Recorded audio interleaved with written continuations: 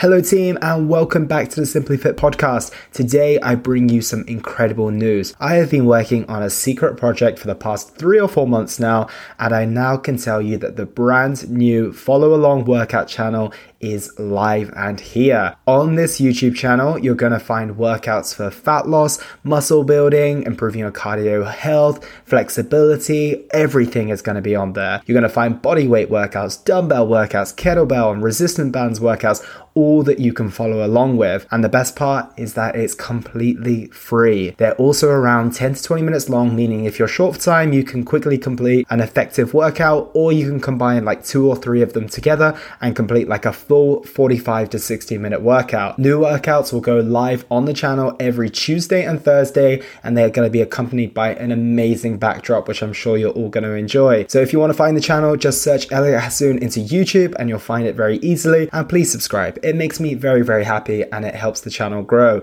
And feel free to tell your friends, your family, your pets, whoever you want to share this with, and let's work out together.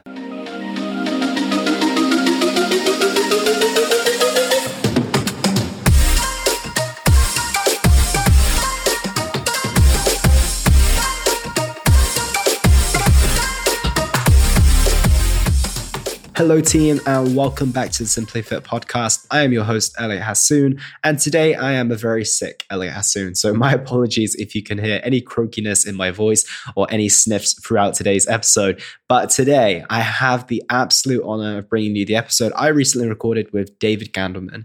David Gandelman is a spiritual teacher, author, and coach. He's the founder of the Meditation School, which is an online meditation platform. He's the host of 3 podcasts. I thought just having one was hard enough, which are called Meditation School, Energy Matters, and my favorite, the Grounded Sleep podcast.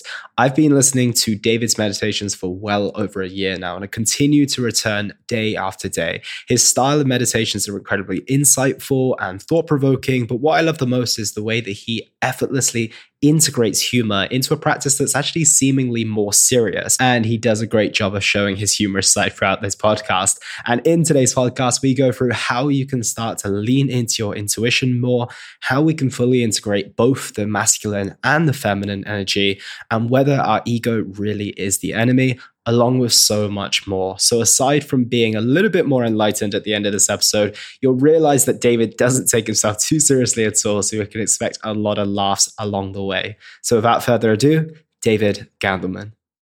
David Gandelman, welcome to the show. How are you today? Elliot, it's a pleasure to be here, my friend. Thanks for having me.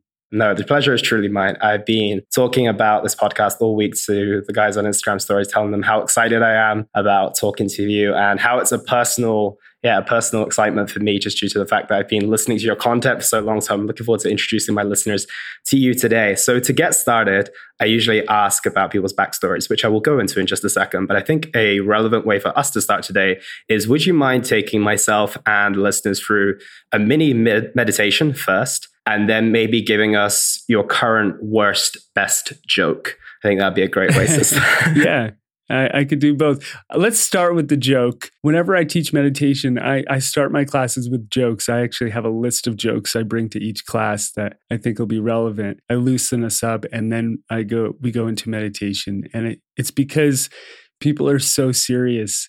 And when I used to teach meditation in person before COVID, I was living in Los Angeles, and everybody in the room, I would say, all right, let's meditate. And they would stiffen up like Buddha statues, you know. They would hold their bodies hostage like I was judging them based on how still they were. It's not comfortable meditating that way. And then when you're done, it doesn't actually help, because now you're going back to being who you are. So I think it's better we kind of slide in and out of meditation very naturally. So if you slouch, you know, whatever. If you have a frown on your face, frown, whatever, you know, it's all good. A joke that I love from they asked Jerry Seinfeld what his favorite joke of all time was. And he said, the worst moment of an adult human being's life is when the toilet is about to overflow. And there's nothing you can do about it. And I've had that happen to me, and I know that feeling. And it's just that, oh, fuck moment. And I really appreciated that. So, you know, maybe you feel that way before you go to meditate. Your whole life, it's about to overflow. That's very relevant. I like that. Yeah. The energy of overwhelm, I think, is very common to experience. And then we don't meditate because we're overwhelmed and we think if we get a bunch of tasks done, then kind of the water level will come down. It'll, and we could breathe again. But actually, it's kind of the opposite. If you meditate, something weird happens, like energetically. It's like you create more space, energetic space, mental space, emotional space. And then that creates more time. I don't know how to, it's like magic. Something, it just like opens everything up. You think more clearly and creatively. And maybe you don't need as much time as you think. You might need clarity. And so when you feel overwhelmed, that's a good time to meditate. And so if you're listening, you don't even have to close your eyes if you're driving or whatever. We'll do a short minute meditation and just get you here. If you want, you can close your eyes. And the way I like to start, especially if you're working on creating a morning routine, is when you close your eyes, you could start by checking the energetic weather. When I wake up, sometimes I'll ask Alexa, hey, what's the weather like today? Right? So ask yourself, what's the weather like inside of my energetic kind of atmosphere in your emotional body, mental body? So is it a cloudy day? Is it rainy? Is there a storm brewing, or is it still and sunny? So step one, just check the energetic weather inside yourself. I love starting this way. And the key in meditation is to be honest. So not what you want the weather to be, just what you notice it is. All right, the waters are a little rough, not crazy, but there's some movement here. And then beyond that, you might start to notice some feelings. Maybe there's some anxiety, some tension, some excitement, some worry, some uncertainty, could be joy. So then you just take note of like the deeper layer of how you feel, what the energy is like. And then the third step is, what is the purpose? What's the movement of energy today for you? What is the energetic theme? Is today about growth? Is it about healing? Is it about rest? Is it about creativity or love? Every day has a couple of themes. They kind of weave through the day, almost like patterns, like in a quilt or blanket. You see these patterns. So there's probably some themes that are weaving through the day today. And it's up to you. Are you going to be in resistance to those themes and fight them? Or kind of like a river, are you going to flow down and move with life and embrace them? So if you're in pain, maybe the day is about healing. If you're exhausted, maybe it's about rest. If you're confused, maybe it's about clarity. If you're excited, maybe it's about sharing. Or you're inspired, maybe it's about creativity. So just check in. What's the theme of your day? And if it's the end of your day, if you're listening to this at night, maybe it's about being reflective and integrating. So just start there. So we check the weather, we check our feelings and the energy, and then we check the theme of the day. And just embrace it. And then before you come out of meditation, just embrace the feeling and almost the like invisible purpose that courses through your life. It's up to you to decide to accept it and take it on, or you can look at your purpose and then just kind of walk away, which actually a lot of people do because they're busy or distracted. As a teacher I know says, we have intention deficit disorder. We don't have enough attention to check out what our intention is. And so intention, we're going in. So check that intention and start to embrace it and see if the rest of the day or evening, wherever you are, whenever you are, if you can embrace that theme and own it. Let it pour through your pores and come out through your eyes and through your words and your actions. And how you treat yourself and how you treat others, because they have their own themes. You might come across someone today, their theme is healing, and your theme is compassion, and here you are. So the world's not just about you, so embrace a bigger circle of beings, recognize your role to play in that, and see if you can enjoy life. Just take a deep breath. Sigh out all the problems of the world.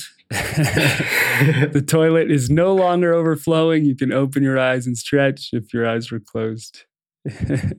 And if Jerry Seinfeld, you're listening, awesome. Jerry, if you're listening, thanks for the joke. Sorry I stole it. Yeah, I think he's a frequent listener on the podcast, so yeah, I'm sure he'll receive that. Nah, he's a TM meditator. He's got a different style. Yeah, we'll tap into that a lot more later today and all the different meditation styles. But before we do get into that, I need to ask you, because it is fundamental to what you do. When you just mentioned meditation, and even my visualization of meditation right now, it does seem quite stiff. It does seem quite serious. It does seem quite upright and almost rigid. And you are someone who integrates humor effortlessly into your meditations. And it's not a common practice. I don't think I've come across another practitioner who does it as frequently or as effectively as you do as well. So firstly, what brought you to bring in humor to your meditations? And secondly, do other meditation practitioners look down on your humor bringing into it? Or do some people not connect with it as well? Because I connect with it very well. So I'm intrigued about how it lands with others. Well, first of all, I think if I can't remember who told this to me, but if everybody likes you, you've got a problem. If you're overly likable and pleasing everyone, then you're probably not really being yourself. So there's definitely people that dislike me, and I hate it. We all hate it. Nobody likes being disliked. What I do? Ouch, ouch! Don't do that. But then I have to be honest. There are people I dislike. So let's be fair. There's this quote. It's easy to love everybody, but some people are really hard to like. Just on a personality level. I remember I did a meditation and I made a lawyer joke. Oh, I got some hate from the lawyers. And it was such a dad lawyer joke. Like, it wasn't mean or harsh, and it kind of proved my point about lawyers in the joke. It was really funny to me. But yeah, so no, not everyone likes me or my style, but it works for enough folks. And yeah, I've just always, I take comedy classes. I love comedy so much. I only started taking classes actually since COVID. But I've been into comedy my whole life. And I just think it's it's a coping mechanism for pain. That's probably where comedy was born. And I'm Jewish, and Jews, thousands of years of suffering and complaining. Oh, the desert's hot. Ay, ay, ay. The bread isn't rising. We have to eat matzah. It's like only us Jews, we eat, instead of eating bread that we now can have, we still eat matzah from our painful days when we didn't have time to let the bread rise. I don't get it, man. I don't get it. It's like, all right. But anyway, that's a whole nother topic. So I think comedy, you'll see a disproportionate amount of comedians in the United States. They're Jewish. It's a weird phenomenon. But I think in general, comedy was probably partially born out of a coping mechanism for pain. And that's fine, but you don't want to only use it that way. You don't want to use it as like a defense against being seen or being yourself or pain. It's also an art form. It's a beautiful way to explore our dark side without being violent. Express us human beings, the way we're stupid and silly and weird and contradictory and all of the things. It's a great way to pull out the dark side and point at it and explore it. It opens us up. And when like I was saying earlier, a lot of people, when they go to meditate, they're super serious. And that seriousness freezes whatever energy they actually came into meditation to release. It freezes the very thing they're trying to get to.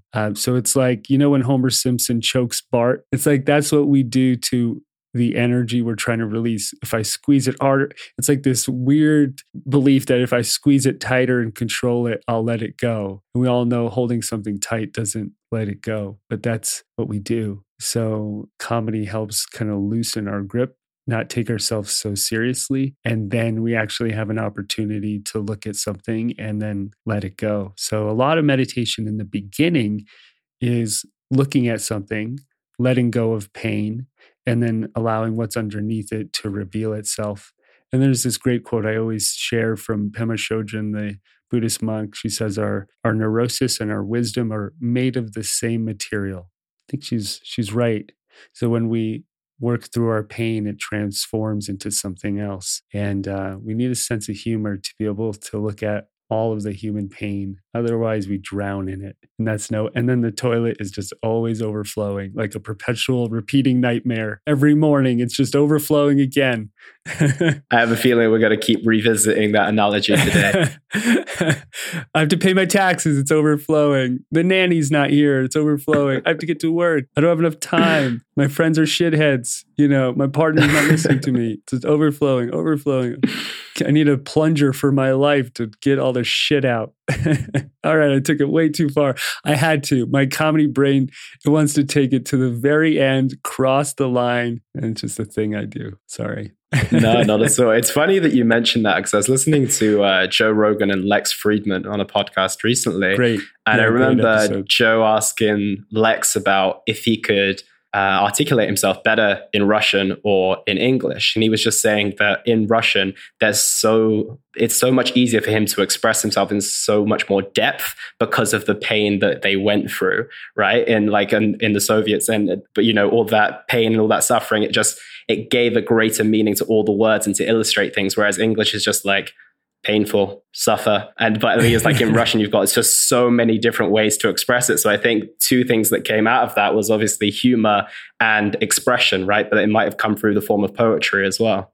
Yeah, so my parents are from Belarus. Russian was my first language, and that pain, so I'm Jewish and Russian combined, so it's like twice the pain. And even to this day, my grandparents, all they talk about is the Holocaust, over and over. And so I know it well. And I think that Lex is probably right. Also, cursing in Russian is really fun. They're great. They're curse words and just the way they flow. It's almost like a little French. Yeah, it's great. Yeah, we'll definitely have to go through some at the end if we've got some time for that. But coming into your backstory and hearing about your background, just for those who have not maybe come across you in your work before, although I think we're getting to know you better and better as we speak, who is David Gandelman and what is it that you do on a day-to-day basis? Well, when I find out who he is, I'll let you know. But when I look inside, it's an infinite abyss of darkness. I'm just kidding. I don't know if I could tell you who I am, but what I do is I spend a lot of my time creating content. So I have a meditation app, meditation school. And so I make content for that. And I work with an app where you listen to me on called Insight Timer. They're great. So I'll be constantly writing or recording courses. I teach live a couple times a month on Zoom. So I prepare for those and teach those. I have 3 podcasts. So an interview one, a kind of a short form solo one, and a sleep podcast. So I'll be recording those. And one day a week, I see a couple of clients. And I spend a lot of time kind of in the entrepreneurial realm as well. I have some people that work with me on my team, and we're building out a relationship platform and app that we're just getting going, and the meditation school app. It's kind of like a lot of balls in the air at once, which is fun. I really enjoy all the creativity and the movement. And I just wrote a book that just is coming out. So kind of all, and then retreats. I do retreats, and we have a foundation for kids, orphans in Nepal. So all the things, man. All the things. Amazing. Yeah, I mean, it's funny that you mentioned that. Elliot.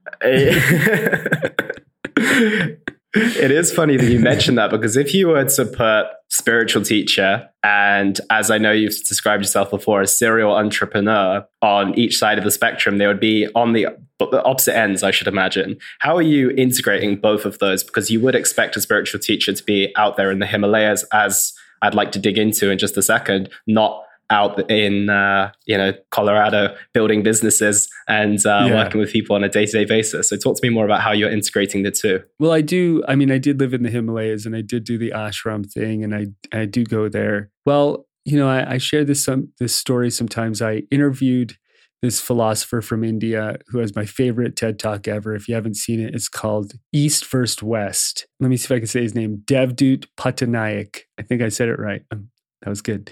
And he shares this story about Alexander the Great meeting a yogi.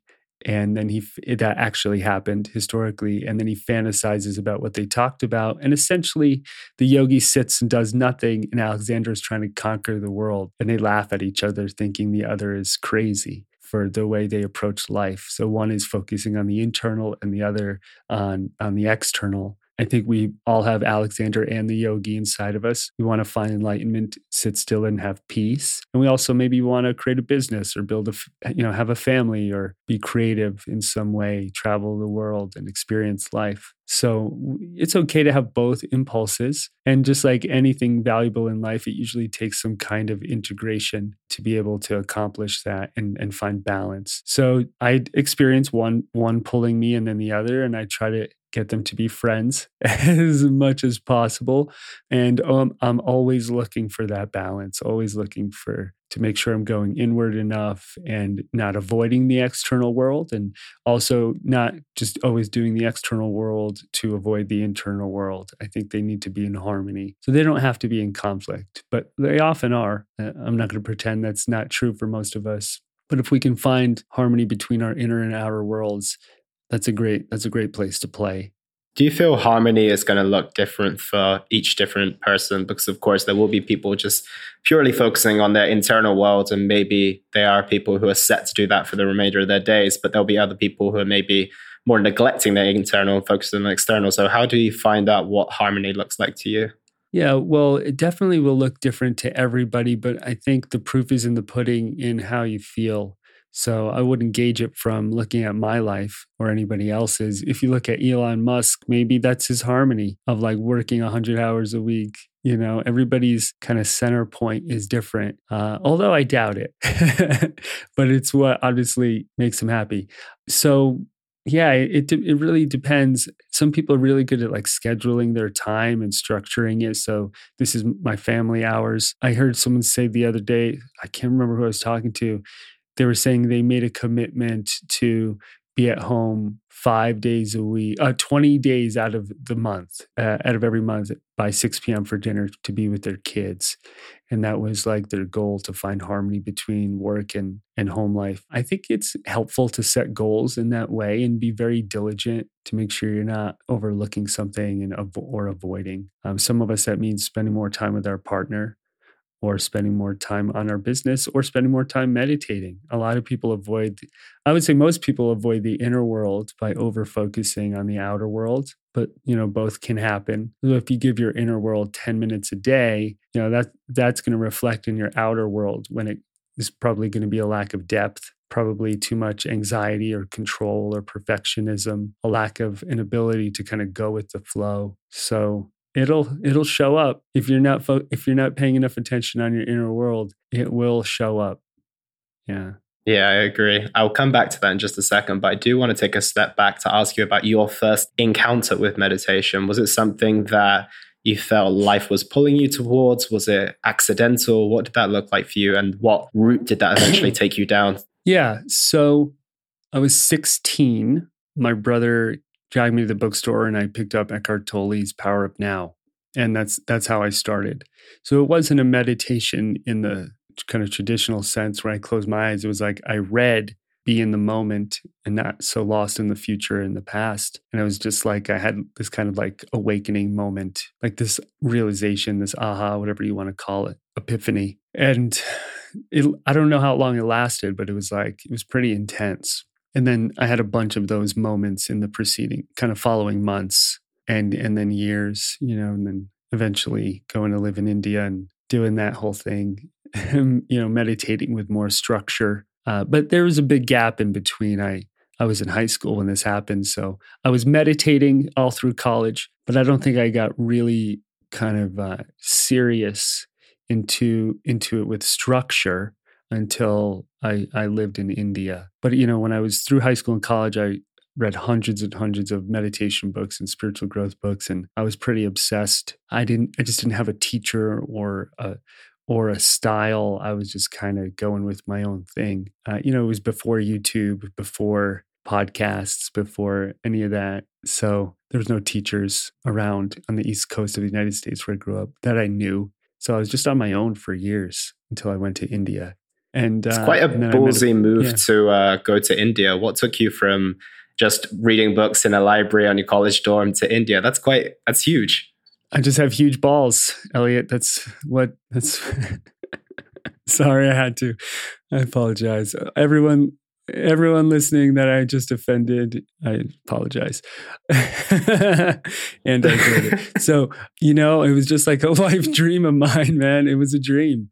I literally in high school, I would go on the internet, when it was still kind of pretty slow dial up type. And I would look at ashrams online in India and I would salivate. One day I'm going to go there and live in an ashram. I have no idea why I felt that way. My parents weren't into it at all, or anyone I knew. It was just came naturally to me.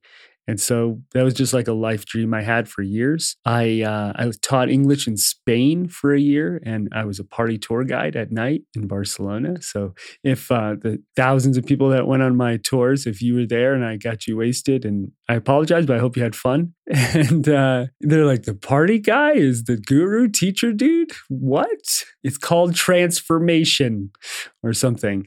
And after Spain, I went to Thailand for some months and then ended up, I don't think I ever told this. So I had a girlfriend from New Zealand in Thailand, and we went to Laos and we were going to go to Cambodia.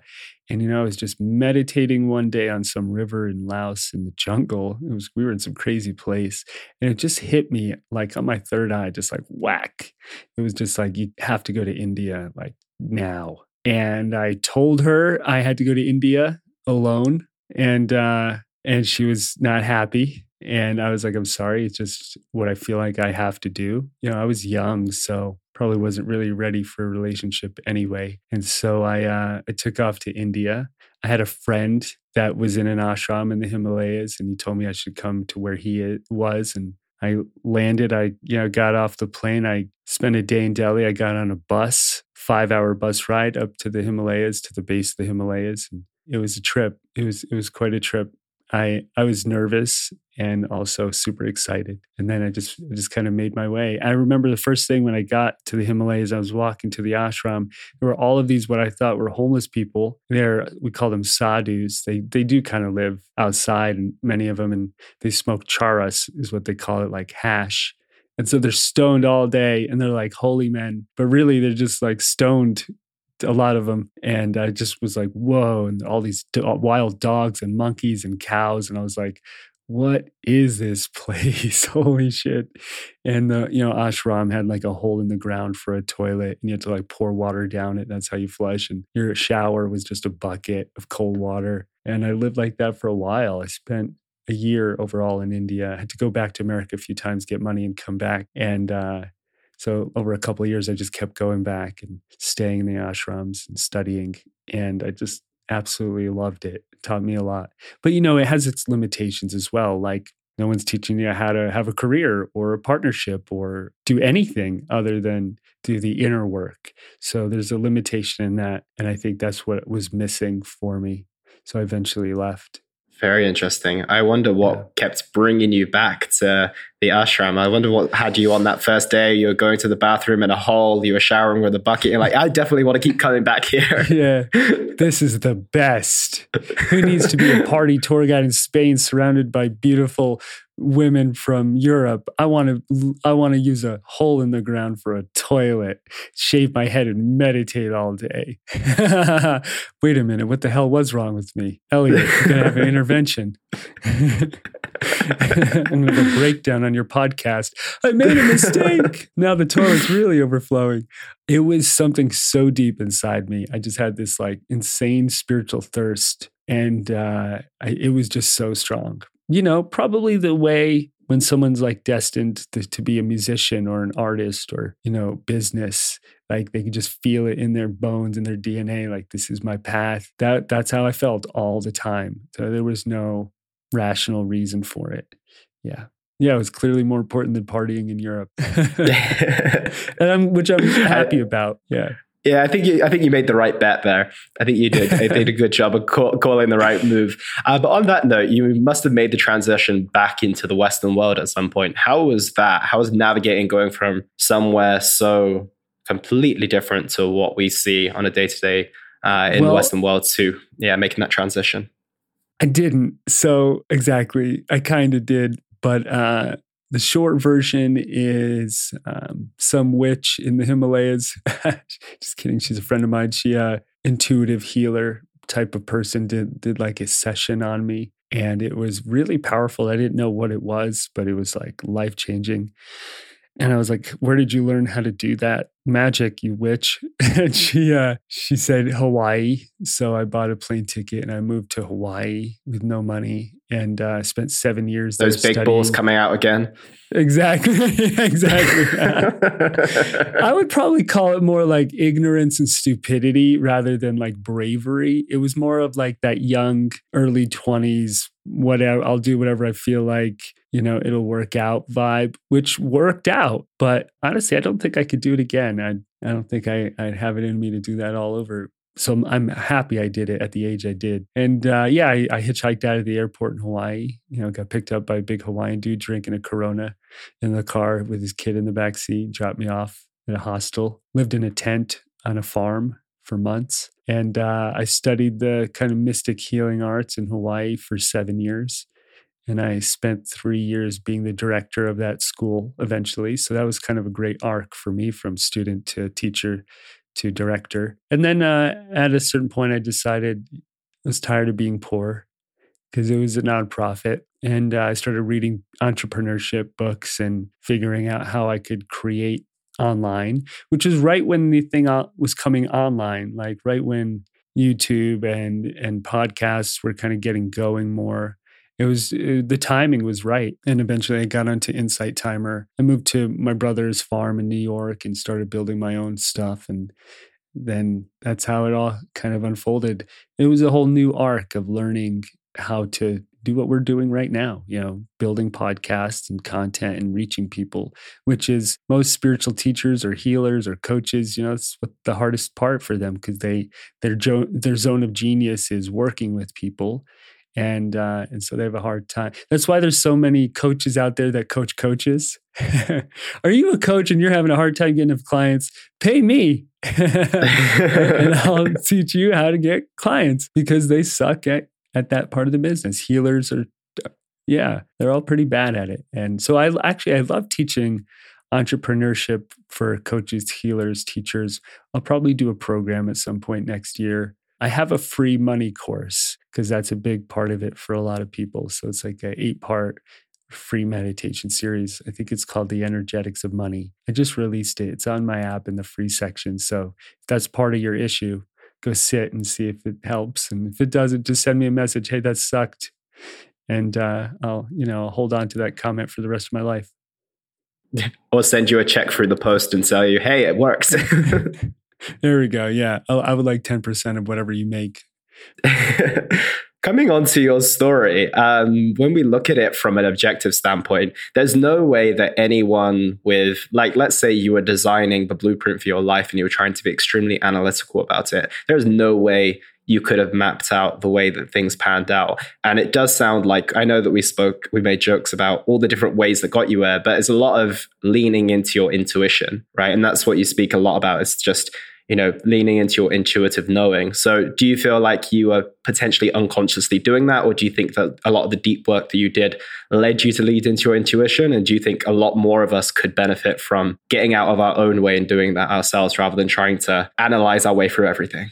Yeah, I think if you analyze your way through life, you're going to be miserable. I don't think some of the questions, like the deep questions in life, you can find the answers to in your analyzer. So when I watch podcasts like Lex Fridman, where he interviews mostly scientists, they have amazing insights into life. But those insights wouldn't translate necessarily into, is this my life partner? Who should I be when I grow up? What's life about? Who am I?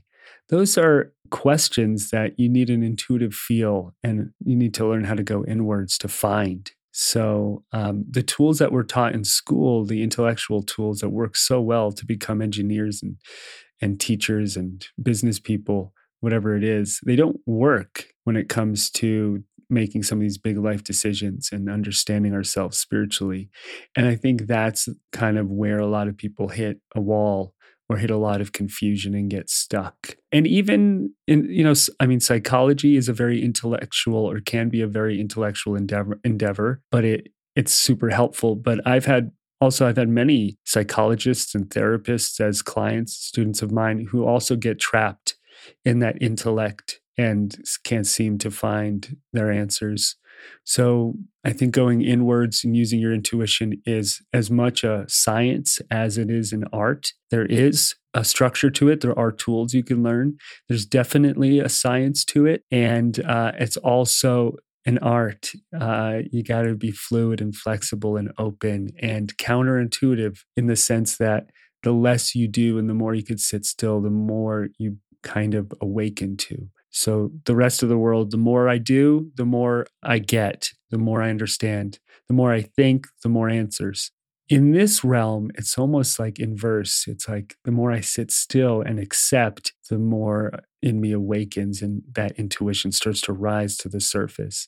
So when someone's like, David, what can I do to develop that intuition? First step is stop doing things. It's just chill the F out for a minute and meditate. And then there's some tools that we can start to learn when you quiet down to actually sharpen that intuition. And so part of that is feeling energy. Part of it maybe is seeing images in our mind's eye or seeing energy. Part of it may be hearing our inner voice. Part of it may be a knowingness. So just to give you a couple examples, someone says, I want to learn to develop my intuition so I could have the wild ride David had, which I wouldn't recommend. It might not be your ride. So I'm going to listen to my inner voice. And they close their eyes and all they hear is their dad, criticizing them, or their mother being worried, or their ex telling them they suck, or their ex-boss, whatever. And they're like, I don't hear an inner voice. I just hear a bunch of people criticizing me or a bunch of mental noise. Great. That's where we start. We got to reconcile those voices and find out who you really are and your own inner voice, which is probably quieter and more gentle. Or, I can't see the blueprint to my life. I can't see the image of who I want to be or what I want to create. When I close my eyes, I see all these other images from other people. All right, well, your ability to see is probably an atrophy because everyone just gives you images from your phone, your TV, your computer.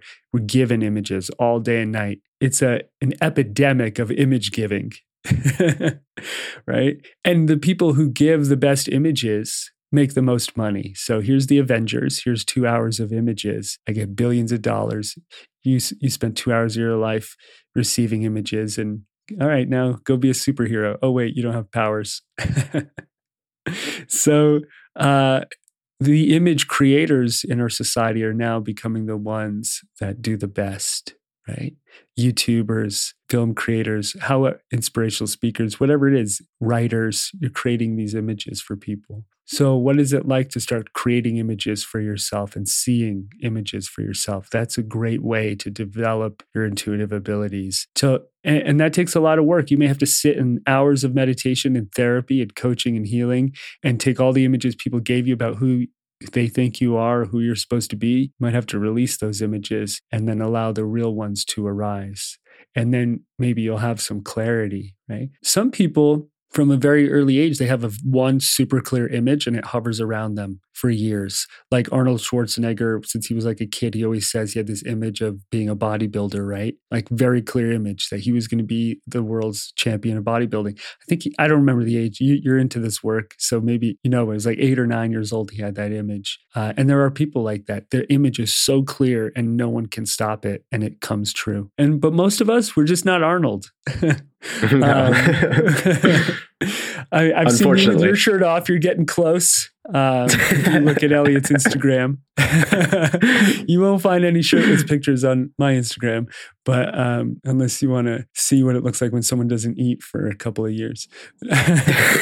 So, I'm a little thin. So what, maybe even as you're listening to this, like if there was one overarching image that you're looking to create in your life and you let it like arise in your mind's eye and maybe you dust it off and you if it's too close or too far away, you put it right in the right zone so you could see it and turn the light on. Like what would that image be? And can you let go of the invalidation or the fear around embracing that image and having the self-worth to create it? I think that's, no matter what you're doing in life, in some way, is probably your life path is to find what that image is and birth it into form. So For me, one of those images was always writing books, and that started birthing into form. For me, it was, teaching. So it's not like we may not have just one. We may have two or three or five, or may have one really big one. Some people, it might be to have kids or to meet the right partner. You want to embrace whatever it is. And the more you embrace it, the more likely you're going to manifest that image into form.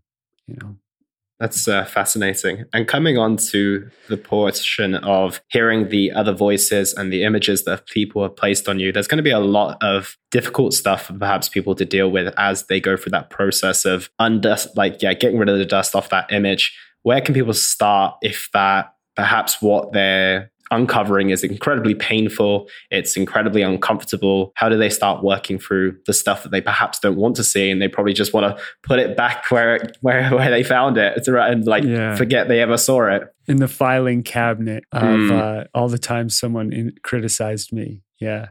Well, I think you need a twofold approach. One is your personal meditation practice, which we can get into, and your personal healing practice.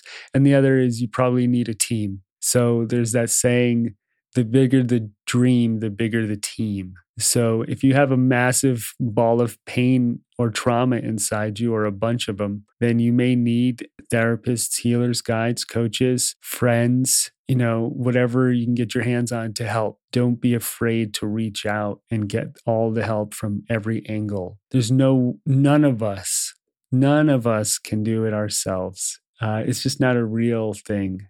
Is we live in community as beings. And so I've never seen someone do it all themselves. So I attribute 95% of my success to all of the amazing human beings that help and have helped me along the way. So find that team. It's almost like I see it as like a boardroom.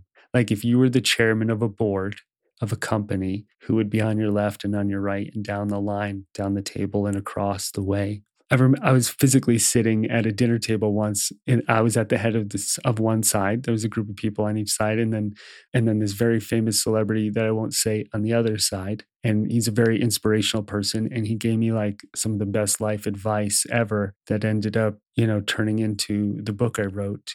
And it was literally that like boardroom picture right there, and it was so cool. So create that for yourself if you don't have it. And part of that is you being on other people's boards. So it can't all be about everyone being on your board. Otherwise, that all about you energy will drown you. So whose board are you on, and how are you helping them heal and grow?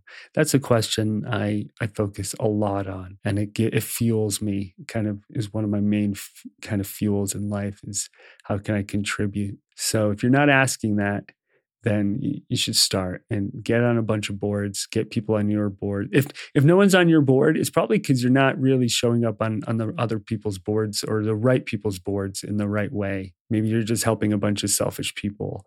So you got to work that out. And when it comes to actual kind of meditation tools, working on yourself, that's like all the work that I do is helping people do that exact thing, that question. So I don't know if I have one short answer, but generally speaking, what I do with my students is I help them close their eyes and learn to look at pain or confusion or doubt or fear, and learn how to see it energetically, see it with their eyes closed, not just feel it, but see it. Like maybe it's a cloud of energy. Maybe it has a shape, a color, a form, and then what's underneath it, what's animating it, what's giving it. It's like every energy needs a power.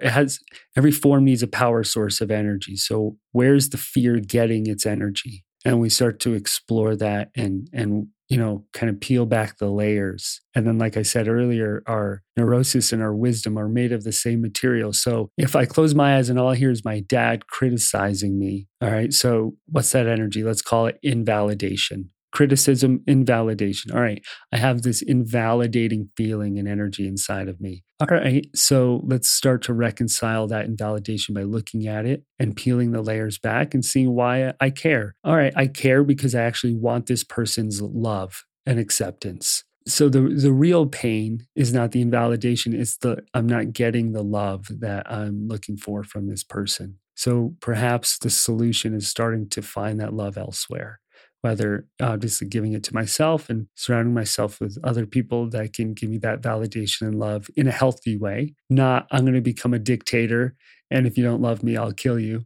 Because that's like the dark side, right? That's like going all the way to the dark side. So how do we do it in an actual, genuine, healthy way? Because we do need love as human beings. We need it the way we need oxygen and food. It's the oxygen and the food for the spirit. And that's kind of how I approach it with my students. And so maybe there's layers of invalidation, of pain, of fear, of judgment, of confusion, of chaos, all of those things. And by reconciling each one, that's where we find our answers. It's almost like if you've ever played a video game and you like unlock something, you get to the next level. It's like you earn that. You get to keep it for the rest of your life, that insight, and it integrates into you and it becomes who you are. So it's like you have these goals, but you may need to become the person you're meant to be to achieve those goals. And what you're doing is you're just trying to pull those goals in without changing as a person. But what actually happens is when you develop from the inside out, you grow into the goals and they almost become like an extension of you. They attract to you the way a planet attracts and orbits around a sun. You have to build a certain level of gravity that emanates off of you by becoming who you're meant to be. So if things that you're wanting to create aren't coming into form, it's probably because you haven't become the person that you're meant to become yet. And that's where you should be putting more of your focus. So for example, if you're looking for a partner and you're having a hard time, maybe you're still working on some stuff inside yourself so you could attract that kind of person and show up. Because if you don't heal yourself, maybe they show up and you reject them, or they reject you because you're not ready. So a lot of the work is on the inside. No one likes to do it or hear it, but it is what it is. I didn't make the rules. I'm just the one. I won't even say it. No, I'm just the one with the powerful. testicles. This world has heard enough from people with balls, Elliot. Yeah, I think in like 100 years, we're just males. We're going to be like a secondary, subspecies, just doing all the grunt work. Most of my clients and students, for better or worse, are women who are really doing the work. And I'm just like, come on, guys, get in here, do the work. So I'm really happy that you're doing it and helping other people do it as well. I want to see a whole new wave of males, finding a healthy sense of masculinity and growing and not being afraid to be vulnerable, and so they can rise to their potential as well. So I hope that next shift starts to happen soon. Yeah, I'd love to transition there next, because I do believe, based on what I can see and what I think the world can see full stop, is that masculinity is in a very weird place at the moment. No one really knows where to go. If you're too traditionally masculine, it's toxic masculinity. If you're, embracing vulnerability, then you're weak and you're this and this. If you're somewhere in the middle, you feel like you're in the right place, but you're almost too early to the party, right? It's like you're just the early adopters of this. So from that perspective, how do you believe a fully integrated male looks like in this modern day and age? I don't know. I'll tell you when I get there. Maybe what are some of the key attributes to the Sure. fully integrated male in the 21st century? Well, first of all, let me say what it's not, which is to be female. And I think that is a problem, and that's happening, which is males are being like demasculated, and they're just sometimes behaving in a very feminine way to be accepted. And they think that that's what the new masculine is. And actually, the feminine might not be attracted to that and I want to preface by saying every human being has masculine and feminine, and some men are more feminine and some women are more masculine, and vice versa. So by no means is it gender specific. But if you're a masculine male, like if you lean more masculine as a male and you want to be a healthy masculine male, let's go there so I don't offend anyone. You can't even mention gender. I would say that what does it look like to be vulnerable in a way that's, still honors the masculine? And what I've noticed is, and this is the masculine in any of us, male, female, the masculine can be direct in a healthy way. It can make decisions in a healthy way. It could have certainty in a healthy way. It could take action. Like now, you need to take action now, right? I've worked with a lot of women in the relationship space, and they'll often tell me, I want a guy who is confident and direct, can make decisions, not wait for me to make all the decisions, to take action, sometimes to be kind and vulnerable and open, and other times to tear my clothes off. Right. So they're like, we want it all. So maybe that's part of it is kind of being it all in a balanced, healthy way. But not making decisions like, you're dumb, let me make the decisions, I'm the man. Not that, right? That's the toxic masculine. Let me mansplain it to you, I know better. But like a genuine certainty, a genuine connection and certainty to yourself. So what that looks like for each of us is different, because we all have like a different recipe or balance of masculine and feminine. Like, you could tell I'm not like overly masculine. I do love playing ice hockey and fighting in that way and getting aggressive. That is one way my masculine likes to come out. So it's different for each of us. And guys listening, most of us need to do a little bit of a better job being in touch with our feelings and expressing them and learning how to listen. Really learning how to listen and pay attention can be hard sometimes for the male masculines. Yeah, absolutely. And I think the challenge is that it's where we've started, but it's also our starting point. And again, this is not to excuse our need to do the work, but all of our starting point is going to be completely different based on the conditioning that we have been imparted on from our parents, right? And, the certain mantras that we grew up with and everything along those lines. So I think it's just about assessing where you are and then how that reflects in the world. And then as you mentioned, then going inside and doing the work yourself. But it's going to be challenging for a lot of people to do that when they don't even recognize that it's a problem in the first place, right? Yeah.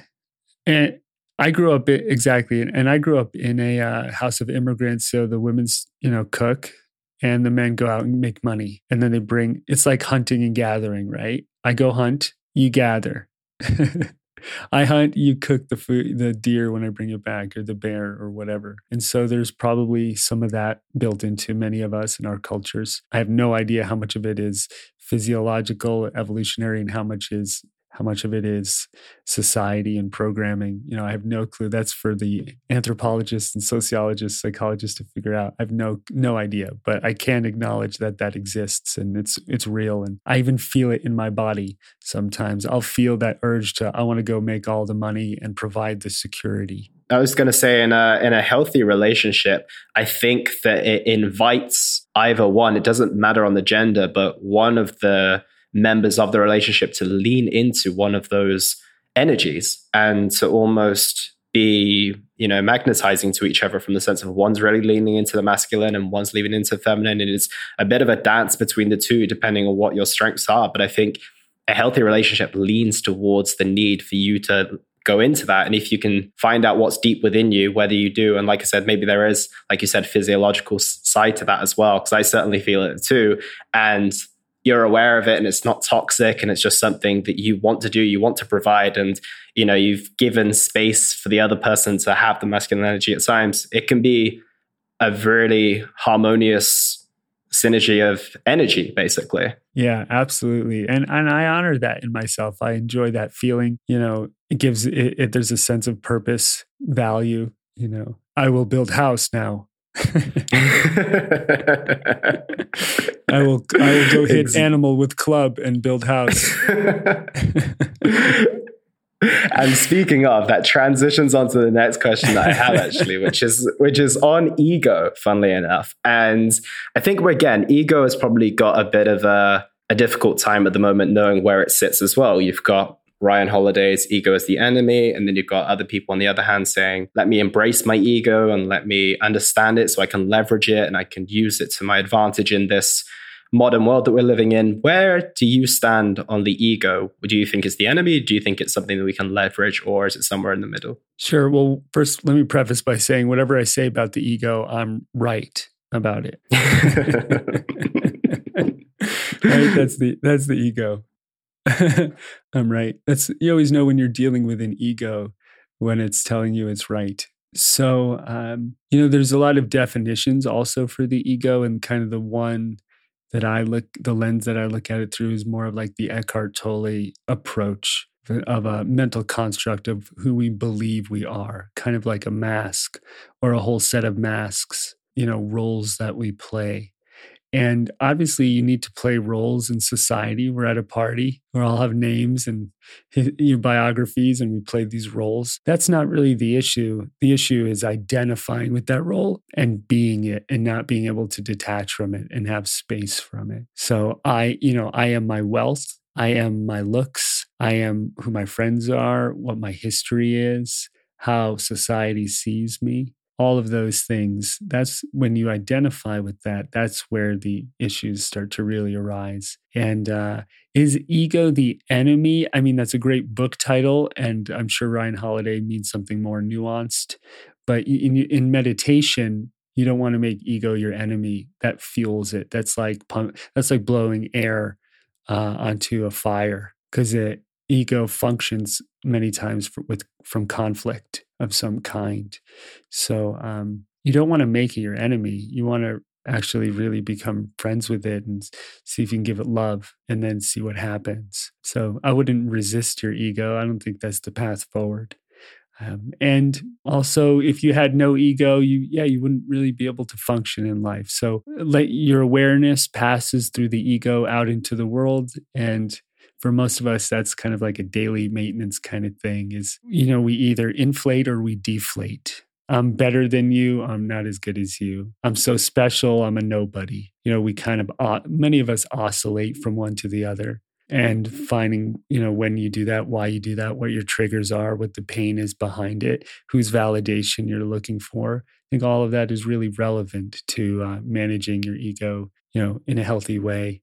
I don't know if it ever fully transcends or goes away. If it does, I'll let you know if it happens. But it hasn't. Yeah, I think you'll be one of the first to experience if it does. Yeah, there are moments where I identify with it and I lose myself, and then moments I come back. So I would say be gentle, and it's okay. It feeds off of conflict, internal or external. So if you're like, ego is terrible, I have no ego, that's your ego talking, I'm a spiritual teacher, I have no ego, I'm enlightened. It's like, oh shit, that's like straight up the definition. You know what I mean? So So it's a tricky one. It's a tricky one. So when you meditate, we have our thoughts and we have our awareness. And meditation is about separating our conscious awareness from our thoughts and recognizing they're two different things. And once you do that, you no longer have to believe every thought you have and become every thought you have. That's really where you start transcending the ego, when you stop believing all the thoughts that you have.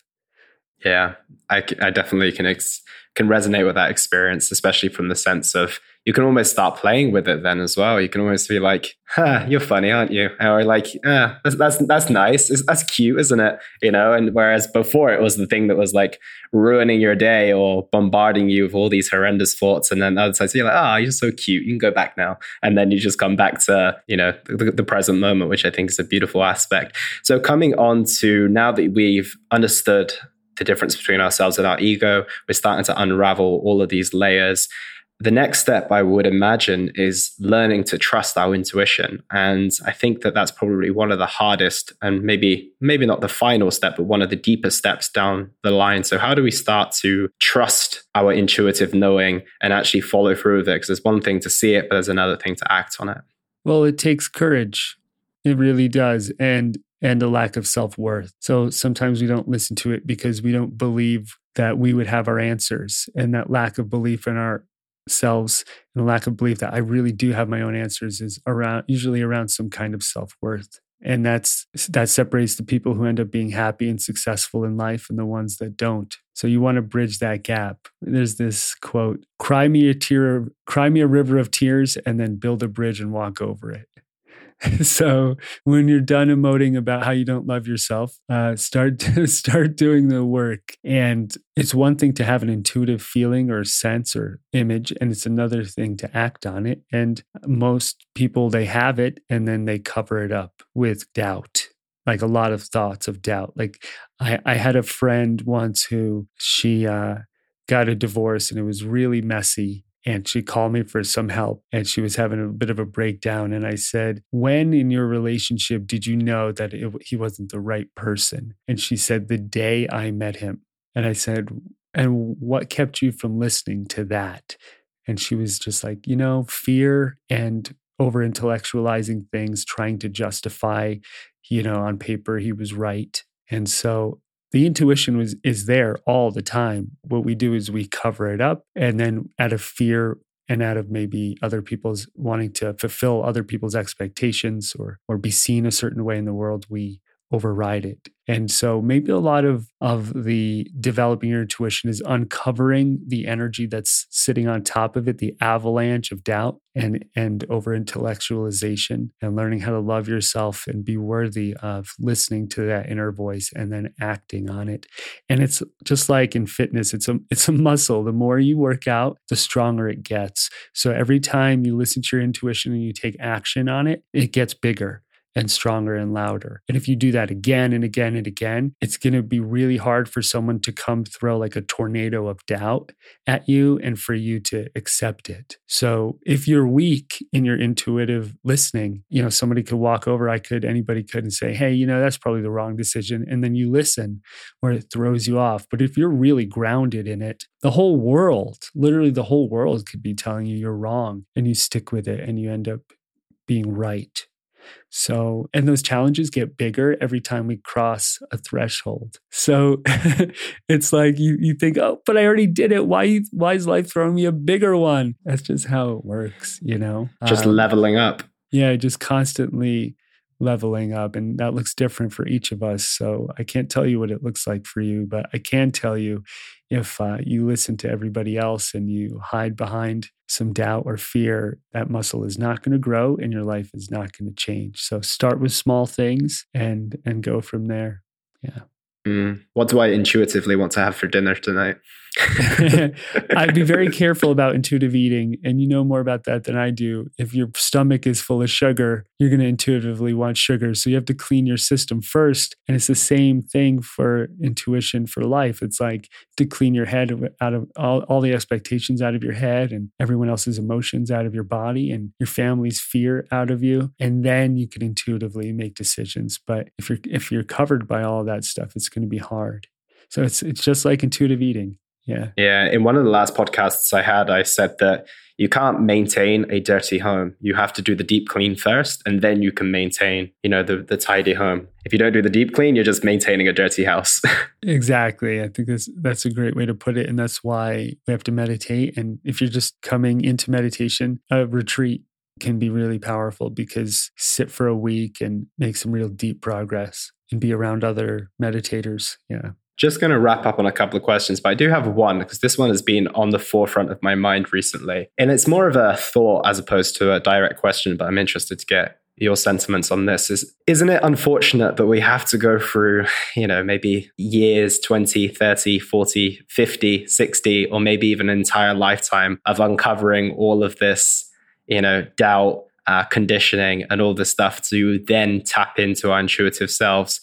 Isn't it a shame that we don't just get to be from our young selves? And yes, we are born that way, but somewhere along the way we lose it and we don't rediscover it until some point later in life, or maybe never at all. So can you just give me your thoughts on that? Maybe you've got less of a cynical thought process on it than me. Yeah. Well, Earth is a school of hard knocks. It's a tough school. And on some level, maybe your soul chose to be on Earth in this tough school. And there's some hidden, mysterious reason behind it. But we all know adversity approached in the right way leads to growth.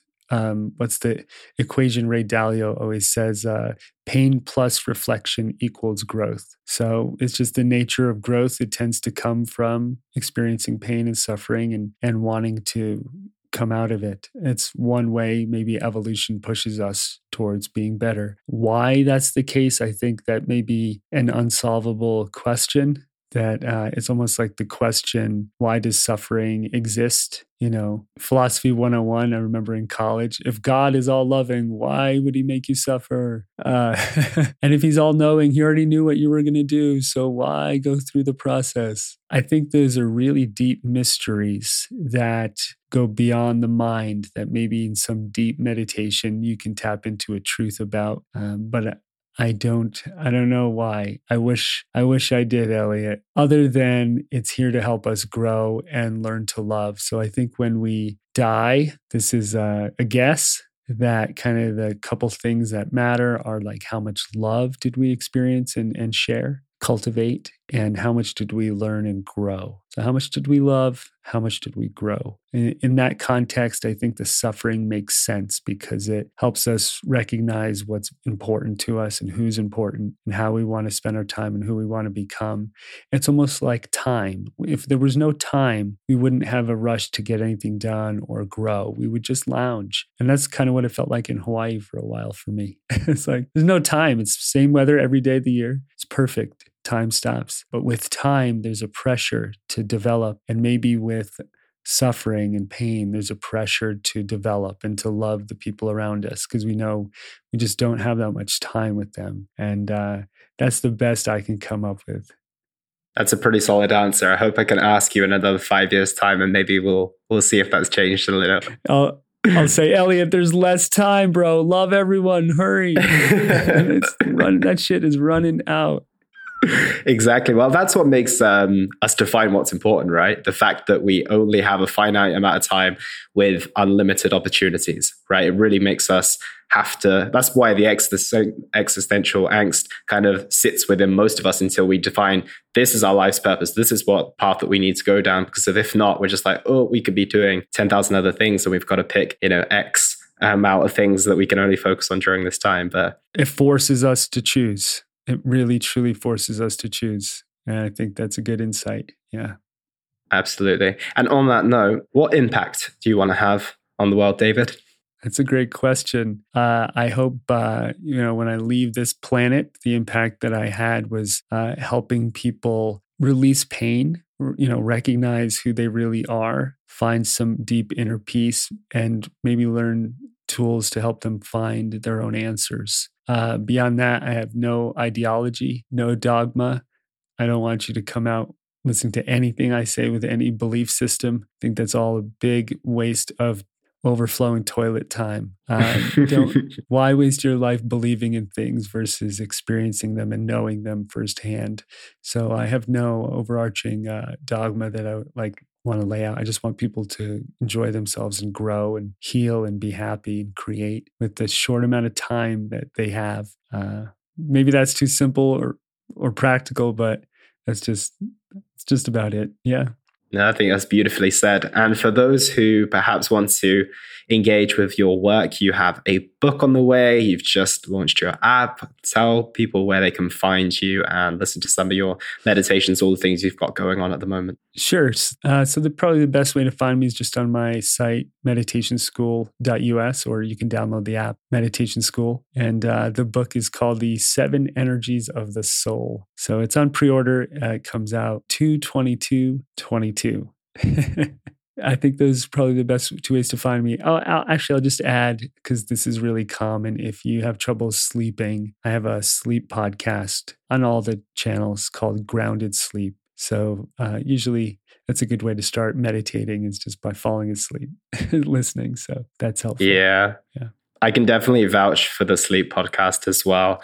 But you've got to remember that there will be points in which you're starting to drift off, and then you'll hear something David says and you'll laugh and you'll wake yourself up from what you've heard. That does happen. I remember, there was one where you were talking about your friend who was the hockey player and you guys as kids and how he picked you up and put you in a bin. And I remember just bursting out laughing whilst closing my eyes and like, this is supposed to help me sleep. But no, it definitely softens the tone if you're stiff around sleeping if you're awake by the end of it, which usually I'm not, then at least you're still joyfully listening along. That was actually one of the great hockey players of the last decade who did that to me. I his name's Ilya Kovalchuk, if you're a hockey fan, and won the gold medal for Team Russia. All the good things. Yeah, I beat him in a game of ping pong, and he stuffed me into a garbage can. So that's why he's a champion. He's a competitive dude, and we're great friends after that. Yeah. Not the traditional way of making friends, but it seems to work for you guys. But David, I want to thank you so much for your time today. Honestly, I have listened to your meditations probably almost every day for the last year or so, and they've been incredibly impactful. Like I said, I've laughed, I've been more grounded, I've cried, I've just about experienced every single emotion during them, and they've been incredibly impactful. So I just implore everyone who's listening to go check out your work and dive into your world a little bit deeper. But thank you so much for being here. Any closing words for the listeners? Well, thanks for having me, Elliot. And I mean, means the world to me to hear that my work has had such an impact. So that's just truly incredible. I would say, if I didn't come out of my shell and share my work, Elliot wouldn't have gotten to hear it and experience it and shift his energy. And maybe it wouldn't have led to him helping you shift your energy in some way. And I think that's what life is. It's a network of us helping each other wake up and grow up and heal. And so maybe you ask yourself how you're going to do that, in what way you want to do that in the world for yourself and everyone else. That's a question I like to ask, and that's what fuels me. So thank you for sharing that. And yeah, thanks for listening, everyone. I hope you meditate and find your path and kick some ass while you're on this planet.